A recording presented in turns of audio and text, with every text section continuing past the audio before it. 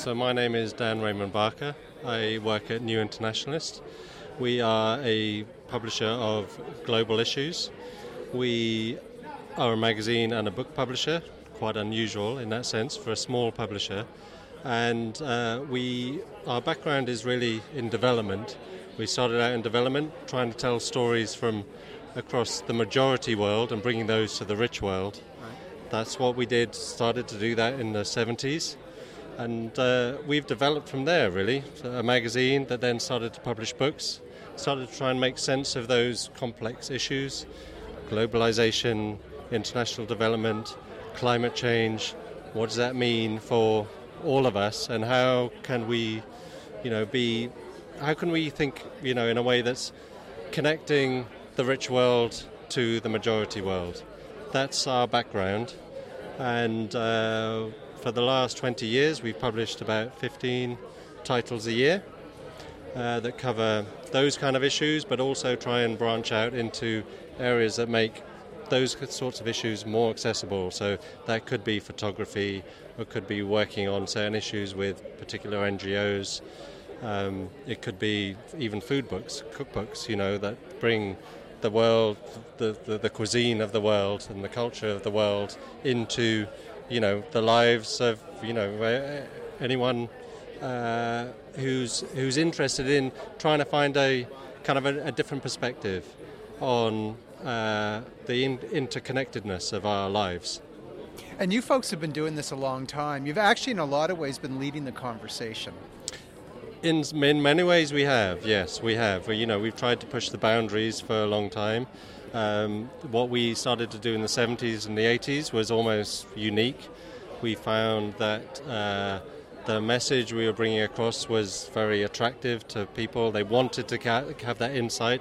They wanted to get a sense of what life is really like for people all over the world, not what life is really like from the perspective of the big news organizations who fly people in and fly them straight out again. What is life really like on the ground? So it's like the precursor to citizen reporting from the ground up. We were trying to do that back in the 70s and the 80s. And I suppose in many ways, that's what our new venture is all about. In many ways, your new venture is like your old venture in the sense that you had the magazine, and from the magazine flowed the books. And so now you have you're creating, in fact, a new business model for publishing. We are. And this is a new business model for publishing, for journalism, and for the media in general.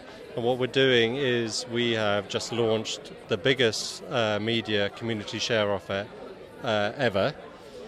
This is a model that people use normally on a more local and national level, where basically you invest in something you believe in, that you want to see continue. So that could be a local facility that is under threat, or it could be your football team that you want to take back from corporate ownership or whatever. And actually what we're doing with that is we're taking that model all over the world. We have thousands of subscribers to our magazine. We have a lot of very committed supporters and readers, and we would like to give them a bit more say in what we do, and we would like to give them a bigger part in what we do. And so what we're offering is in shares in the company, which allows people to invest a minimum of £50 to a maximum of £100,000, and this can be done in any currency, so the equivalent of that in any major currency. People can invest all over the world, and for that you will be able to get to be a supporter of what we do, a custodian of what we do, get to safeguard editorial independence at a time when when things are under threat, where a lot of the mainstream media is severely compromised, distorts the real facts. We don't need to talk about fake news, we know all about that, but this is becoming a real problem, and actually what we do is a real antidote to fake news.